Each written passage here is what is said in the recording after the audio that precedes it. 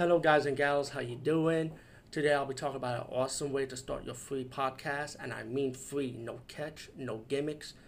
It's totally free, easy to edit, easy to record, and easy to promote and monetize your podcast. It's called Anchor.fm, and I highly recommend you guys and gals check it out and start your own podcast and let your voice be heard. And also, don't forget to listen to Wild Dog Podcast and tell them that I sent you and that you hear it from me. So you get more people to join Anchor.fm. You will not be disappointed because they will also put your podcast in other platforms and then make it very, very much easier for you. Have a great day, everybody.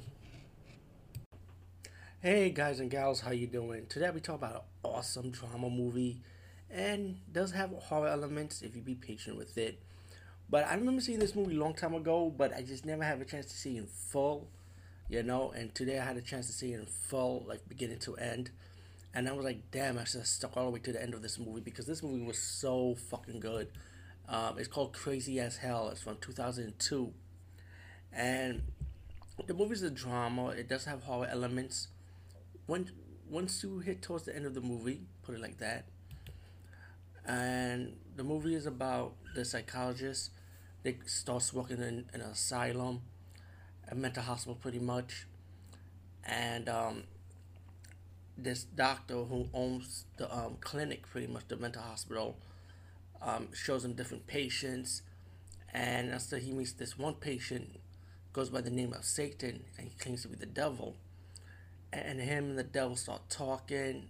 So he proclaimed as the psychologist, the doctor played by Michael Beach, what I see in IMDb, and the man who played the devil is Eriq. We see Eriq LaSalle's face, you will recognize him. But they have this good relationship, this good chemistry. It was so freaking awesome. And meanwhile, the psychologist is not perfect because he has his own mental issues. When he sees his daughter, he sees his wife talking to him, and as the movie progresses, you kind of catch on what's going on, but then you still have to figure out what's really going on.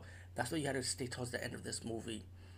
And meanwhile, there's a patient that he's trying to save, a crazy female, a young female lady, trying to save her, and trying to talk her to, calm down, he can help her out. And he's trying to, pretty much trying to cure her, pretty much. But all in all, without ruining too much, this movie is freaking awesome from beginning to end. Good drama, good acting. I like the whole cast. Everybody's likable in this movie, which is very rare when you watch a movie. Do you have likable characters, or do you have all the characters that are likable? And all the characters are super likable. So I highly recommend this one, guys and gals. So please check it out. And guess what? I saw it on the magical world of Tubi TV. So please download the Tubi TV app. I'm not getting paid by Tubi TV to say that, but Tubi TV does live up to the hype of watching all the movies that you always wanted to see or you need to catch up on anyway. Peace out and see you later, guys and gals.